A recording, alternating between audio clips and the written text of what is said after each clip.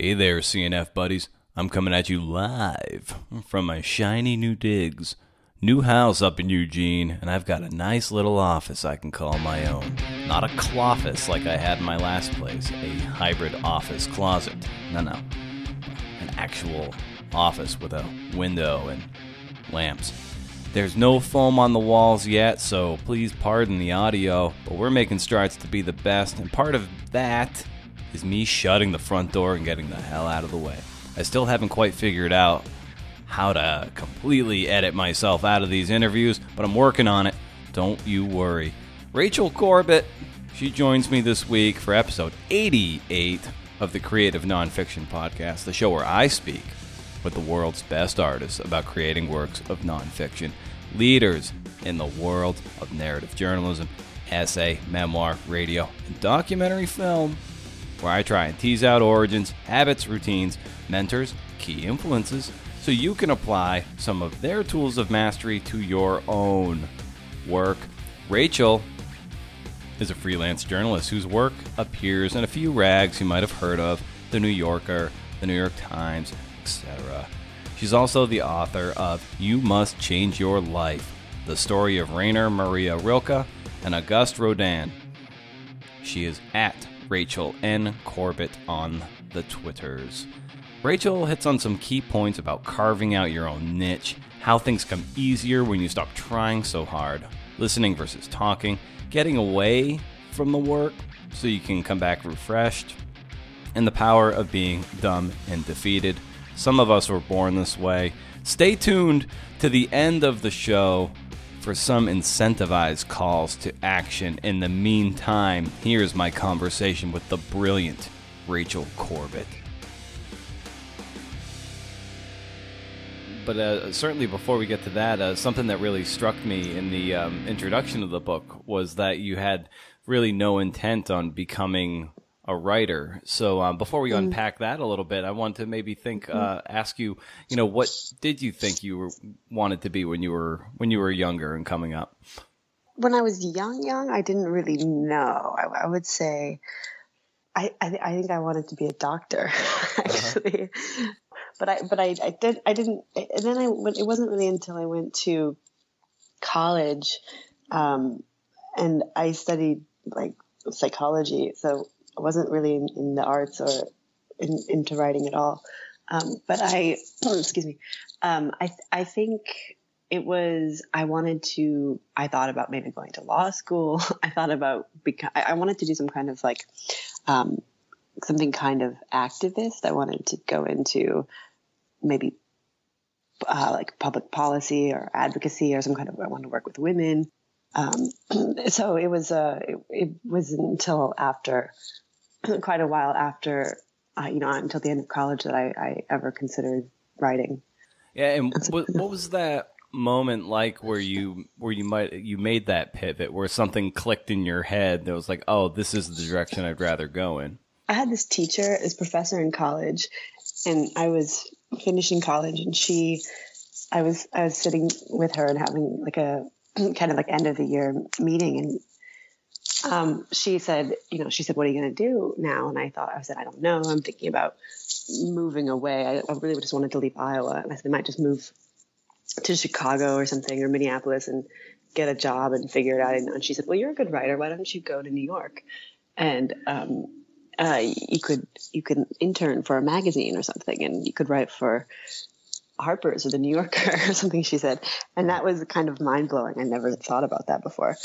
So I did. I just didn't know what to do. I was really aimless. So I did. And I got an internship at this like little, like kind of political news, kind of women's news website. And they were great because they paid like $9 an hour or something, which was amazing for an internship. Right. And at the time, and then I just stayed in New York. I got another internship, and then I went to grad school, and then, finally started getting work in writing. What was the name of that website? It was called Women's E-News. Mm-hmm. It's still around. It's great, actually. They just do kind of like, it's very small. They publish like a couple stories a day, just about very global kind of women's health issues, politics around the world. And as you arrive in New York and get this internship, what was your experience with, writing articles, and what were some of your early, for lack of a better term, like growing pains as you were looking to, craft stories for this website? Well, I think at that point it was just figuring out how to not write term papers and how to write journalism. Right. Because I was right out of school, so I didn't really know. And also, I think I was still figuring out whether I wanted to be kind of in advocacy or in journalism. I didn't really understand the difference at that point. So this was a kind of in between venue, because they did real journalism, but it was, it had obviously its own kind of political agenda in the sense that it was focused on women, and it had, a kind of progressive view. So I think for me, it was sort of figuring out whether I wanted to really go into maybe like the nonprofit world or really go into journalism and writing, which would mean kind of taking a different, kind of putting my politics in the backseat a bit more, I think. Mm-hmm. And that was kind of a defining moment for me, realizing that I kind of had to choose. And I'm happy that I did in the end. I'm happy that I did go the way I went. But it was, I think that was, it wasn't immediately obvious to me. I think that happens with a lot of young people when they're starting out. It's very hard to be a good opinion writer. And I think it's something you have to really develop, and not everyone can go in with a point of view. Yeah, and I think with a lot of, or maybe a misconception with a lot of opinion writing, is that that it is just simply hot takes, and that there isn't a whole lot of research or reporting that can go into something that's an opinion based. So some people probably think that they can just go in and just kind of be a blowhard in a sense, but like truly great opinion writing actually is founded in superior reporting. And was that your sense, that like when you had to develop a reportorial muscle? Yeah, exactly. Because it doesn't read that way. Like the best writing, of course, reads like it's very easy, and like it's like they just had all these facts in their head, and they're just great arguers. But of course, you realize, when you try to write that way, it doesn't turn out so well if you don't do all that research. So that was, I think, for me, that's why I went to journalism school, and I think it was partially to develop exactly what you're talking about there. Some kind of support system. I didn't feel good enough as a writer yet, I guess, to be that, and I think that's also why I didn't write fiction, because I didn't feel like I had enough in me alone, with just my thoughts. I kind of always needed to draw from the world and research. So. And you went to Columbia School of Journalism? Yeah. Right. Yeah. And so when you got there, what did you feel like were your strengths and your weaknesses as a budding journalist? So, sort of the same. They're kind of two sides of the same coin. I would say one is like, I didn't know that you could just basically call people on the phone and they would tell you. You can ask them questions and they'll tell you things and they'll answer you. And it's very simple, but I lacked that sense of entitlement, I think. And it was really useful for me for that reason. It's something that maybe not everyone needs to go to journalism school for, but for me, it was kind of powerful just to realize that you can just go places and ask people things and then they'll give it to you. Mm-hmm. And so that was like, I guess, my weakness going in, but also on the other side of that, I was pretty impressionable and pretty open-minded. It was all kind of amazing to me. And so I think I was a kind of good journalist because I was very receptive and I didn't have I was so kind of, I was also like 20 at this point. So I was really kind of, I didn't have any, I really wanted to tell other people's stories. I didn't have anything. I didn't have a real agenda, of my own. So I think I was really kind of a sponge in a way that was maybe useful. Did you struggle at first when you were, say, interviewing people in power, and then having not to be adversarial, but to be to pick up that phone and be somewhat forceful and not combative, but you do have to sometimes push back, and that's a weakness I have. I tend to just let people talk, and I have a tendency to just let them talk and not really push back much because I'm just kind of listening. So I wonder where you fell on that and how you developed your sort of your interviewing chops and repertorial chops on that spectrum. Yeah, I'm the same as you. I think it's like it just took practice and kind of like nerve to push people on topics. Though it can also there's something to be said for like there is some advantage to saying nothing and just letting people go forever. Yeah. Eventually, they fill the silences with information and things that they might not otherwise say if you were really kind of directing them. So, I mean, I think there's benefits to both sides. Yeah, 'cause I know, like, I'm just not a press conference type reporter, interviewer. You have to like elbow your way in, or that kind of. It just doesn't appeal to my taste. And is that the same case with you? Yeah, it's terrifying. I don't like to do interviews in front of a group of people either. Like, I don't want to like publicly. I don't want to just shout my questions over a room or. That's hard. Or, under that kind of pressure, you get one chance or something. It's definitely nicer to have a conversation with somebody in private. What did you gravitate towards, I guess, as you were diving deeper into your grad school studies? And like, how did your tastes evolve and change? And how did you ultimately pick the course of journalism that you're on now? I wish it was a better story, but it was a little bit practical, because when I finished, it was 2007, and it was right when all the media companies were starting to lay off. Condé Nast was gutting jobs, and it was right before the economy collapsed, and so there just wasn't any work, and I was like thinking about moving to like Arkansas or like a place like this to go work for one of the all weeklies, but then they started closing too. So then I thought, well, I might as well stick it out in New York. And it seemed to be that like the only places that were doing okay or were still hiring were these like higher end magazines, like luxury magazines and like fashion or lifestyle or art. So I got a job at one of these magazines and started an arts like column there just to kind of make it more pleasant for myself, to have it. It was a kind of like a fashion, lifestyle, food, travel, whatever. And they didn't have much visual art coverage. So I started that. And then I was kind of started freelancing on the side for art magazines.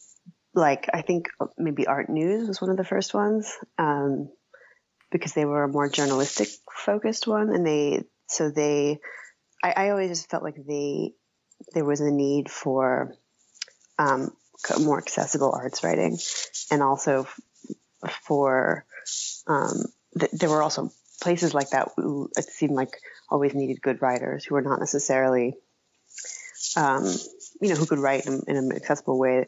And also there was, I think writers were not going that direction because they were intimidated sometimes by art or just by the content. So it seemed like there was a kind of a space that needed to be filled, and I kind of found a little niche for myself in there between kind of art and journalism.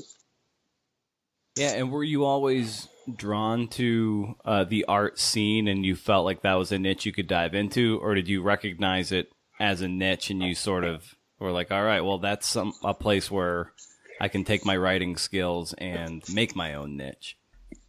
Yeah, it's a little of both. I mean, it was kind of practical. Like I really did feel like there was like a need for somebody, and a kind of opportunity, just professionally, but also, I don't know what it was.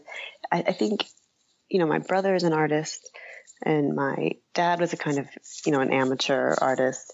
And I think it just was something I felt comfortable around. And a lot of my friends have always been artists. So I don't really know why it happened, but it was definitely I wanted to, I can't explain exactly why. I think it was both practical and it just felt very natural. I don't know what else to say about it. Mm-hmm. I wish I had like a clear, trajectory, but I don't really know.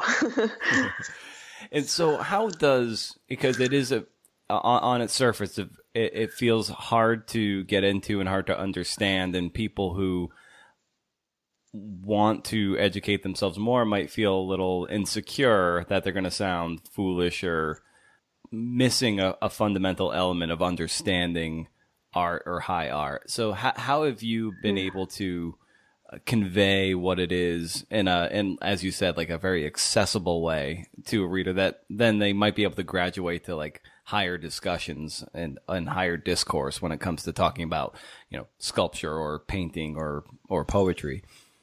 Well, two things. Like one is that like when I started doing the journalism, for me it was like the art world also had like every aspect of a story you would want to have. Like there was money and power, and then you have characters with the artists. You have visual things to describe. It was the whole scene was great for any journalist, really. But in terms of like actually talking about art. And making it, I think it's really just, it's a matter of simplifying the process a little bit. Like, I think a lot of writers try to write about the ideas and try to tell you what things mean before they've really looked at something. And so I think it's like, if you really start out and like, and really accept that you're kind of dumb when you look at something, mm-hmm. and just sort of humble yourself in that way, then I think you could start to describing it, writing about it as a way to kind of start to look at it or to understand the whatever the object is, and then you can kind of start to draw conclusions. But I think it's really just allowing yourself to kind of be dumb and defeated before when you start, and then moving from there. It's the story of my life, Rachel. Just right? Dumb and defeated. Me too. I don't know. It works. Whatever works. Do you recall like a first sort of illuminating moment when you went from dumb and defeated before a piece of art, and then you really were able to unpack it and crack its code? Did you have a particular piece and a moment around that? Oh, that's a hard question. I mean, probably, yeah. Mm-hmm. It's the same way with poetry, I think when you kind of try to dissect it line by line, so I feel like that's also the whole theme of this book, basically, is how to look at something and let it kind of open you up, let it kind of change the way you think. So I think in terms of, I'm trying to think of like a particular example. I did it a lot with Rodin's. I spent a lot of time trying to figure out how to describe those in the process of writing this. So going to like the Philadelphia Museum or something. There's a Rodin museum in Philadelphia. Things like the Man with a Broken Nose, or some of his hand sculptures. Could spend a lot of time because they're so kind of narratively driven. His figures are so, they have so much drama in them that you can really kind of spend a lot of time imagining the stories. Yeah, it's kind of amazing that something that is static by its very nature is actually incredibly kinetic if you just stare at it long enough. Well, and that was certainly what he really wanted to convey more than anything, probably, is that sense of a kind of a movement or a kind of inner turmoil or a striving towards something. So that was definitely his project, you know. Yeah. And in the introduction to the book, you have this moment where your mother hands you letters to a young poet. And what was that exchange like, and how illuminating was it to then be reading through that book and then to ultimately realize it was a book that was gifted to your mother at a similar age?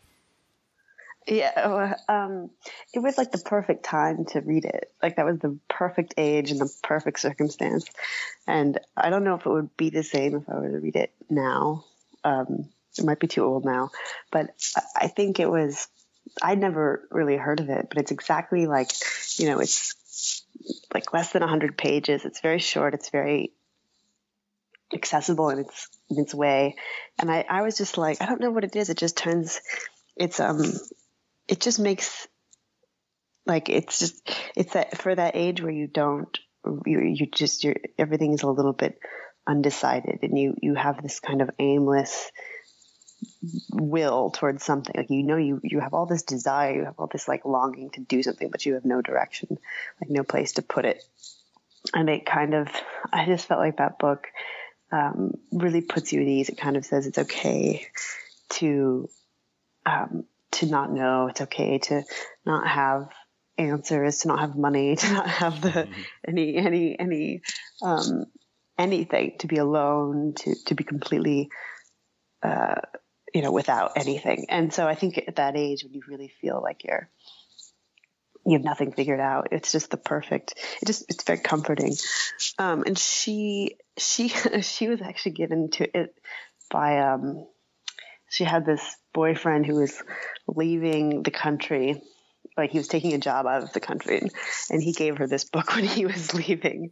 Mm-hmm. And she had never read it before, so she read it then, and she just thought it resonated with her. And so when I was finishing school, I think I was just finishing college, and I was just like lost and trying to figure out where to move, she gave me that book. And I, never expected my mother to give me a book that I would like, but it was amazing. I read it like 4 times immediately. And then I kept reading it every maybe couple of years. I still have it. And did you find that, reading that book, it allowed you to cultivate a certain sense of patience with your own work and your own career, that if you just kind of put in the work, that good things would eventually come to you? Yeah, I mean, it's I don't know how much like actual practical advice there was in that book. I don't know if I really carried it with me, but it's definitely comforting, like in your, most direst, most dramatic like emotional moments. There's something very comforting about it, but I don't know that I really understood I think the real lesson of what he says is basically just to kind of keep working, and eventually, if you're good enough, something will come. I mean, it's not very, and to be alone and to, provide yourself the conditions in which you can work. This is sort of the main messages of Letters to a Poet. But I think it was more like in moments of despair, we could flip it open, and it would tell you that like your despair was exactly the correct feeling to have at that moment. So, so embrace it. And that was so it was more like in those kind of moments that I found it to be useful. Yeah, and Rilke was he was starving for a mentorship, but did you find it odd that a poet would seek someone in another discipline as his prime mentor?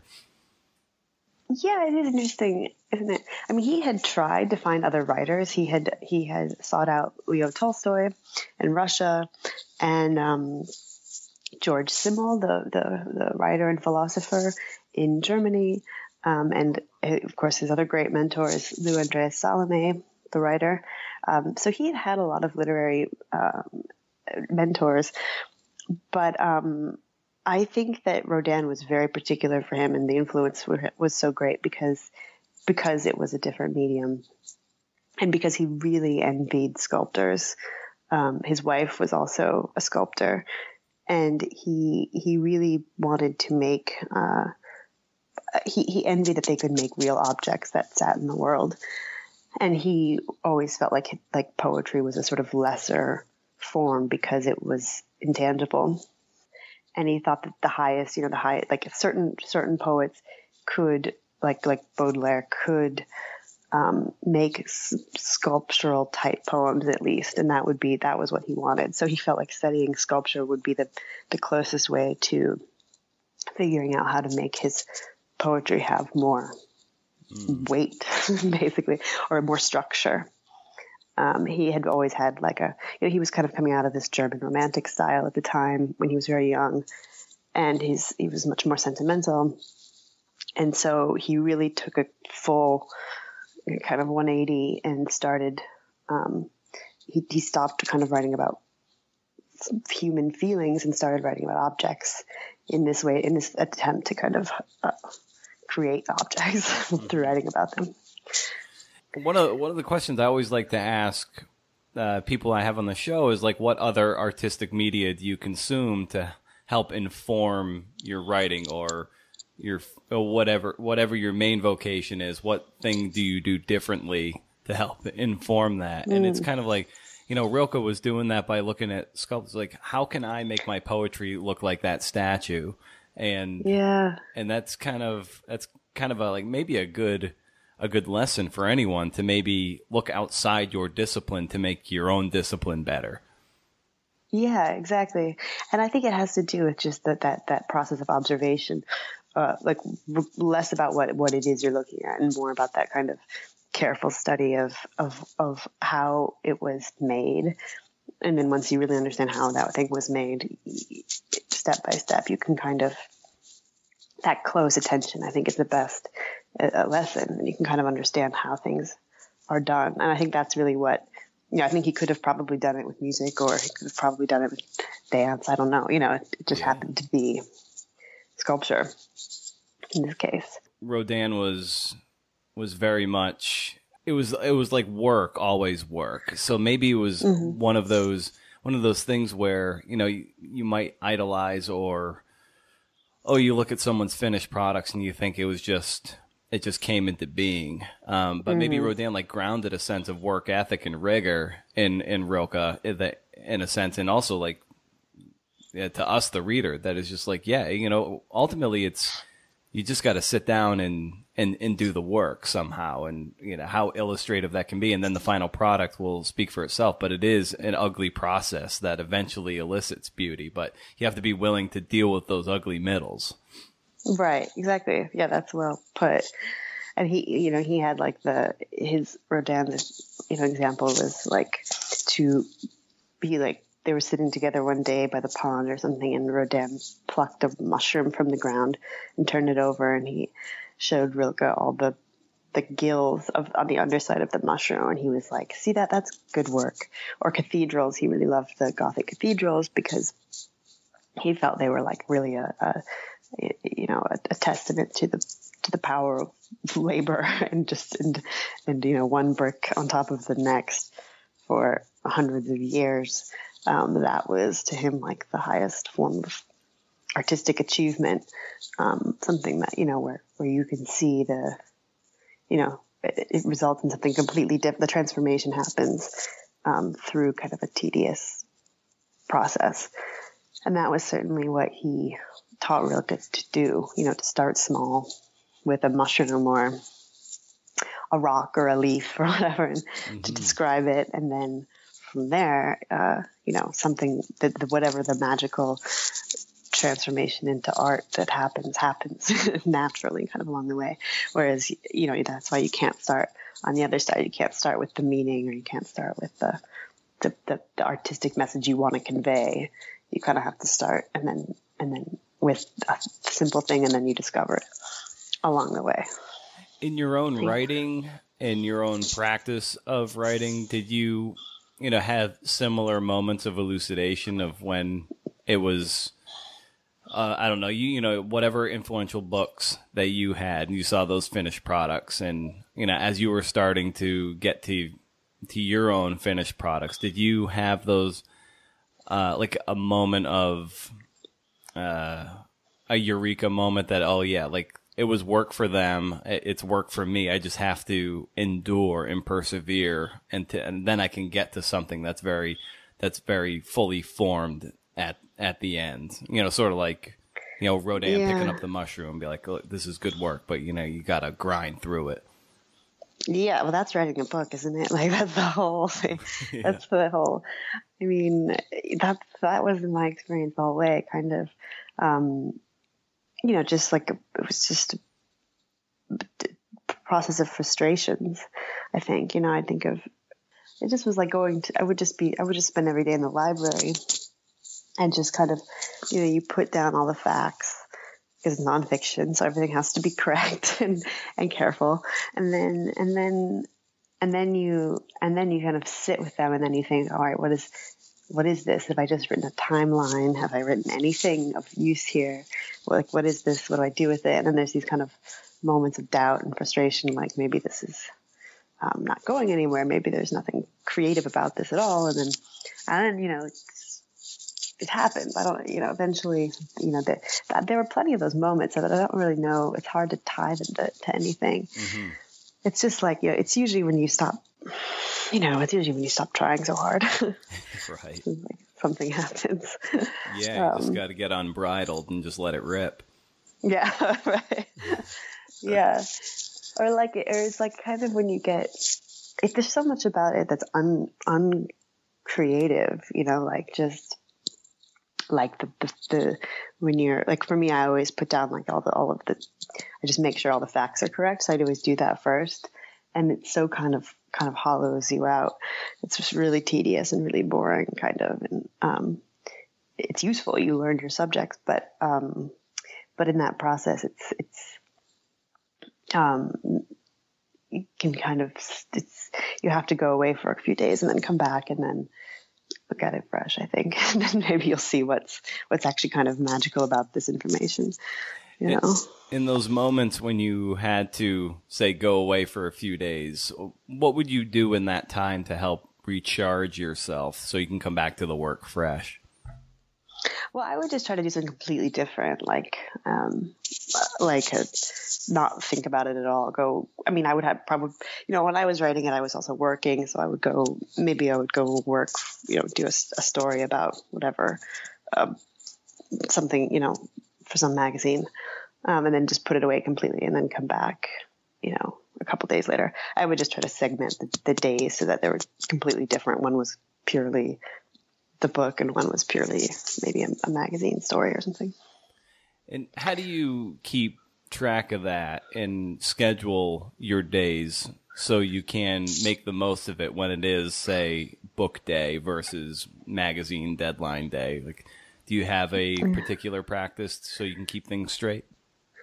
Yeah, I just plan it out ahead of time. I just try to decide like which days will be which, and I usually change locations. like I would go to the Columbia Library usually when I would work on the book because it's quiet and you know, I can't get phone calls and stuff. So and then when I'm writing for, you know, doing journalism, I'd work at home or I'd work at an office, or depending on, you know, if I would go into the magazine or whatever, or so that usually like the whole structure of the day would be different.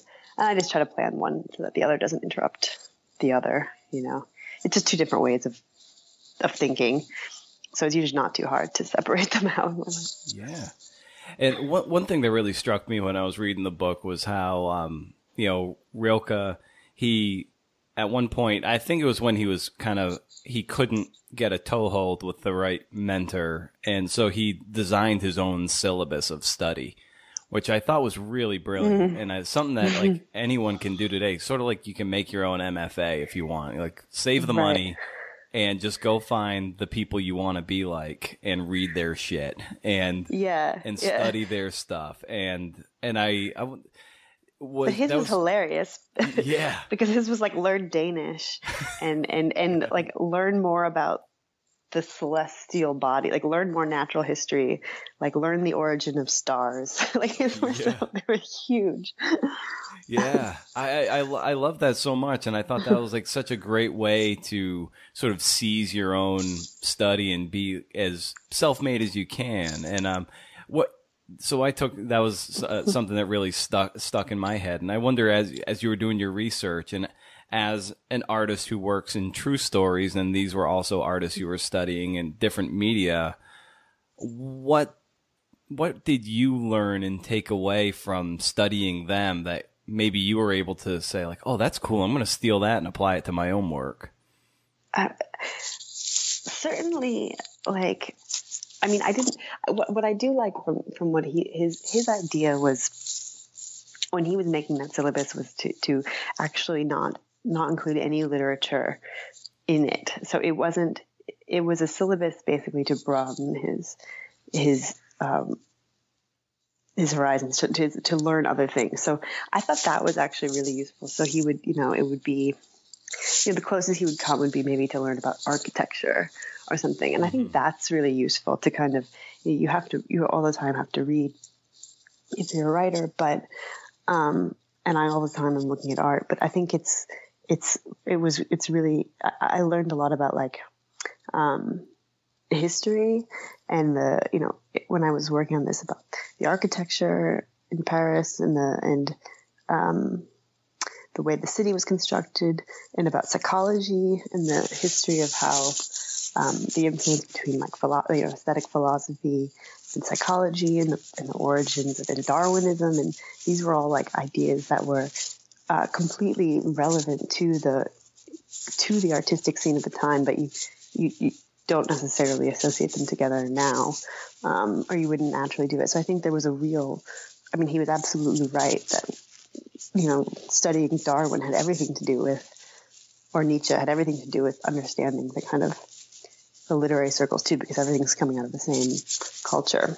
So for me, I also read a lot of Nietzsche and Darwin and all the philosophers of the time, because I don't think it was just that time period, but these ideas were all commingling and creating the whole culture that I was trying to write about. So I think that's actually a very good lesson.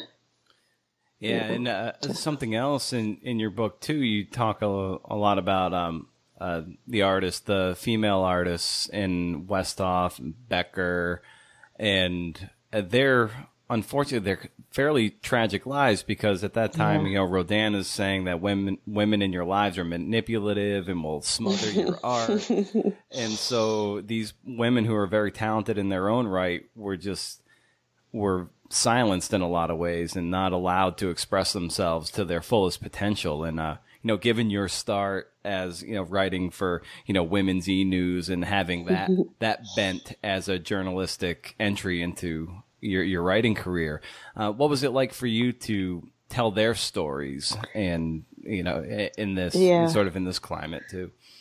I was a little conscious that I was writing a story about two kind of, old dead white men, and like in a time when it's,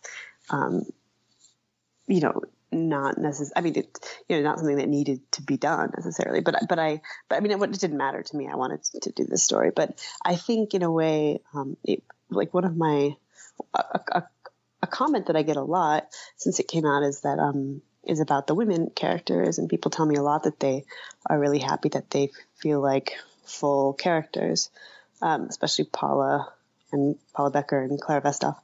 And that's of course makes me very happy. Because I think it was really hard to find information on them. Not so much Paula, because she's quite celebrated, but, or also Rodin's wife. There was just, because they weren't famous, there's not a lot written about them, but it was important to me to make them whole, because, as dismissive as Rodin was of women, certainly Rilke was not. He always was with extremely accomplished women, and he always admired them and looked up to them and sought them as both kind of mentors and lovers. So it didn't seem possible to really tell his story without telling his wife's, or Lou Salome, So it was a lot more work in a way because I had to really dig to find stuff about a lot of them. But I think it's worth it in the end because they do, I hope, become real people. And I don't know, maybe it's because I'm a woman. There's something just kind of naturally inclined to make them human in the book. Yeah. But I don't know. It wasn't conscious. It was a great addition. I those are some of the parts of the books that I felt really popped because it departed from the two main figures, and you realize that there were these other influential people, and you got a sense of, sort of their desperation for visibility and artistic fame, but they were just kind of always in the shadows, unfortunately. It's tragic. Yeah, it's really sad. I mean, they all have kind of sad endings too, unfortunately. Yeah. Paula Becker died tragically young, and Camille Claudel ended up in an asylum, and Claire Vesthoff, got kind of stuck raising the kid and, had a career, but not the one she wanted to have, Yeah. So it doesn't, it doesn't. Lou Salome, maybe she's the kind of one silver lining, Yeah. She got to swim with Freud and got to, and all that. And that's another wonderful element of the book too, is that Freud kind of plays into this whole thing. Is that like them, and also the women's stories? Were those elements of the book things that surprised you as you dive deeper into the research? Yeah, totally. I had no idea about the connection between Freud and Rilke. That was completely a shock to me, and it's still not even completely confirmed. I mean, there's this essay that Freud wrote about a walk that he took with his a poet. And it's assumed by a lot of scholars that poet was Rilke, though it's not 100% confirmed. But I never knew that. And I knew that this sort of nascent science of the self that was happening at the time was part of Rilke's story, because he wrote about that, and he wrote about it in it infused his own work, and he himself thought about going into psychoanalysis. As a patient, not as a doctor. And he had his dreams analyzed for a while. So I knew that there was some relationship between the kind of origins of psychology and Rilke's life, but I didn't know that he had such direct contact with Freud, and that through Lou Salome he would have, he kind of rejected psychoanalysis. He decided he thought this kind of romantic view that if you underwent psychoanalysis, it would cure you of both the angels and the demons. So he might become happier, but it would also take away his creative powers. So he didn't fully submit to the doctrine, but he was able to take from it here and there through Lou, who was a student of Freud's and also became the analyst of one of Freud's daughters. So you see how it plays a lot into Rilke's later life.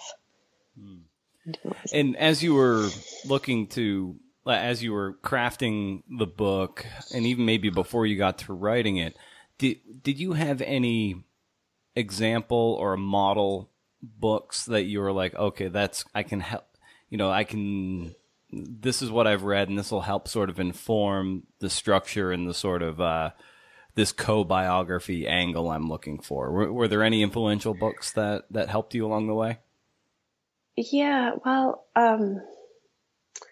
the co-biography, that I'm trying to think of it. I mean, I read a lot of biographies. I'm trying to think of what I read specifically, like a dual one. I mean,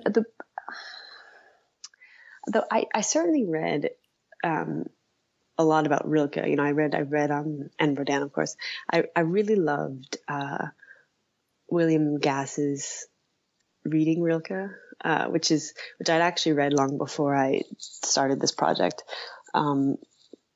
because it's really this dance between kind of philosophical musings and a dissection of the ways the way different poetry is translated, and he lines up different translations side by side and then takes them apart and kind of shows you how they come to be, and also a kind of close reading of of Rilke's life, kind of told through the poetry.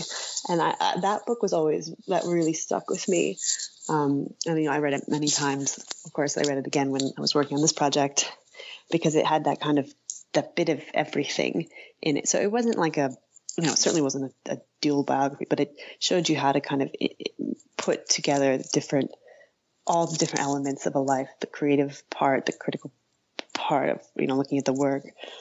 And then, of course, just questioning yourself as an author. That whole book is him sort of questioning the different problems of translation. And I don't read German, so this is something I was kind of coming against a lot, and doubting myself and questioning how I should approach interpreting certain poems or talking about them.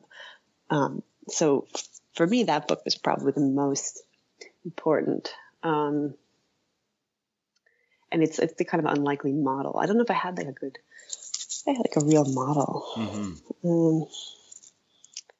I'm thinking about it. Yeah, I read that, there were just a lot of, I really liked, Jeff Dyer had written a really nice essay about the two of them, about Rilke and Rodin, and also about the relationship of kind of, I think it's called genius envy. It's about, and he looks at other kinds of, joint of figures like this. I can't remember who the other ones are off the top of my head, but two people where they kind of two creative, stars that kind of how they influence each other and how they maybe envy each other, and the push and pull between their relationships. And that was, I think, also important to me at the time. Yeah. And is there a writer or two out there that you admire to the extent that Rilke admired Rodin, and someone that you just achieved to be? Or achieve to be is a weird way of saying it, but someone like you aspire to be. I'm sorry. Yeah, well, God, there's a lot of them. It's so funny because it's in different ways. I think a lot of the books that I loved before, certainly, I think William Gass is one of the great thinkers that I loved during these last few years. But before that, I always really liked writers. I think I always liked writers who had really good senses of place, and I loved Annie Proulx or Cormac McCarthy or Michael Gilmore. They always wrote about kind of landscapes like the one I came from, and I think those, oddly enough, were the ones that I wanted to be like. They always, if I read something recently about how, if you look at the subjects that writers are drawn to are often the same subjects that they were interested in before they were 20 years old or before they're 18 years old. Mm-hmm. And so there's a kind of, and I find myself often, I find that to be true. The same, maybe that's why Letters to a Young Poet worked for me. It was such an important catalyst for this book, because I read it at that formative age. And so I think those writers who come from places like I did, and write about the places I come from, that I'm always drawn to them. So I would say those three and William Gass. Mm-hmm. When you're in that mode of doing something extensively big as the book, and how do you set up your days so you can accomplish the work? And I know you say you mapped out, X day is book day, blah blah. But on a day-to-day basis, how do you set up your day so you feel sort of victorious when the sun goes down? Well, I don't know. That's a really good day. Well, I go far away. It's an hour from where I live. I go far away so that I'm there really for the whole day, and there's nothing else to do. And then I sit there for an hour usually. I'm good in the morning. I like to start very early, first thing in the morning. And I think clearly. I try to write a little bit, and then I get tired of writing, and so then I read a little bit, or I kind of do research, and then and like go distract myself by eating something or whatever. I mean, it's so boring. I don't know if this is like the least interesting thing to talk about in a way, but and then you work a little more. I don't think it's very often that I feel victorious, but unless you've had one of those really great, rare moments of, kind of. Yeah, I guess maybe in lieu of victorious would be like accomplished, like, all right, this is, I hit my word count for the day or page count or, oh yeah. You know what I mean? Like, maybe a better way to say is like, after you've set up your day, like, how do you measure what it means to have had a good day? I think it's like if I had like, if something, a new idea came, or I don't have like a word count goals really. Maybe I should, but I don't really have that. So I kind of, hopefully hopefully something moved, I got from one place to another, something was put down, and then like some new ideas came about where to go next, or some little offshoots formed that maybe I could explore that I didn't know were going to be there first. So, probably a little combination of that. Just a little movement, I would say, is good. That's an accomplished day. How do you manage distractions, or when you're a little fatigued from maybe the writing or the research, and how do you avoid going down social media rabbit holes and stay focused? Do you have any sort of practice you like to employ? That's a real problem for me, and I would love to know advice from you or your other writers on that, because I haven't figured that one out yet. I'm really bad. I'm increasingly bad. I don't know. It used to be, I would say that, I guess part of it is I go to the library so that I don't have like domestic distractions. I don't have like, things to clean or laps around my apartment or something, or like doing chores. That's part of it. But then the distractions of the internet are really hard for me, because I haven't figured out a way. I haven't figured out a way to work without the internet yet, because I do a lot of research on it. And so I would like to figure out a way maybe to turn it off and just make notes of things I want to look up later, and then turn it back on and look things up and then go back and fill in the blanks, because otherwise the problem is I look things up immediately all the time, and then I do distract myself. I'm going to go down a rabbit hole. Yeah, I think I've heard Neil Strauss talk about a particular app. Oh, maybe it's called Free or something. But what it does is you set up, say, a 90-minute window, and it will block your computer's capacity to connect to the internet. Yeah. It's something that it's forceful. It's not like just turning your Wi-Fi off. Like, it will not let you do it. So as he's writing, if there's something he needs to check, or he'll make a note, be like, okay, when I'm back to internet time, this is what I can look up. So maybe that's something worth looking into. Yeah. Have you tried that? I have not. But I should try it. Okay. I'll look that up. It's time to do something like that. Yeah. Serious. Very nice. Well, with Rachel, with respect to your time, I'll let you get going. Let me let you get out of here by just asking where people can find more about you and your work, and You Must Change Your Life and so forth. Oh yeah, well, my website has everything on there. It's rachel-corbett.com, and I have like there's reviews and events. I do some talks about the book here and there. So there's more information there, I would say, is the best place. And then, of course, you can buy it on Amazon or Indie Seller, whatever. I think that's the name of the indie book seller online. Mm-hmm. Yeah. Are you most active on Twitter, Instagram, Facebook? Yeah, I have all of that. I try to be active. My Instagram is basically just pictures of the art that I see on a weekly basis. That's either great or boring, depending on your taste. And then, I'm on Twitter too. It's at Rachel N. Corbett.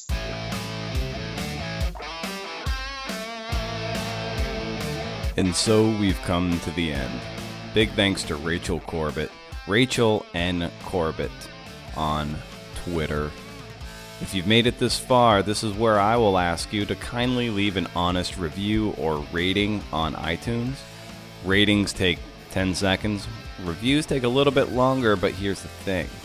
If you do that and you show me evidence of it, I will gladly either edit a piece of your work of up to 2,000 words or provide you a transcript for any single episode of the podcast. So if you really liked my conversation with Lee Gutkind on, episode 60, you will get that transcript with hyperlinks and all sorts of goodies in there. Also, I have this really great monthly newsletter that seems to be growing every month. At least the subscription base. The newsletter stays about the same size. It is a little nonfiction digest of books that I recommend, as well as some documentary film and radio or podcasts. So it's a great little thing to give you some things to chew on for a month. So it's once a month, no spam, and you can't beat that. That's at BrendanO'Mara.com. That's going to do it, friends. Until we do this again next week, have a CNF and great week. Thanks for listening.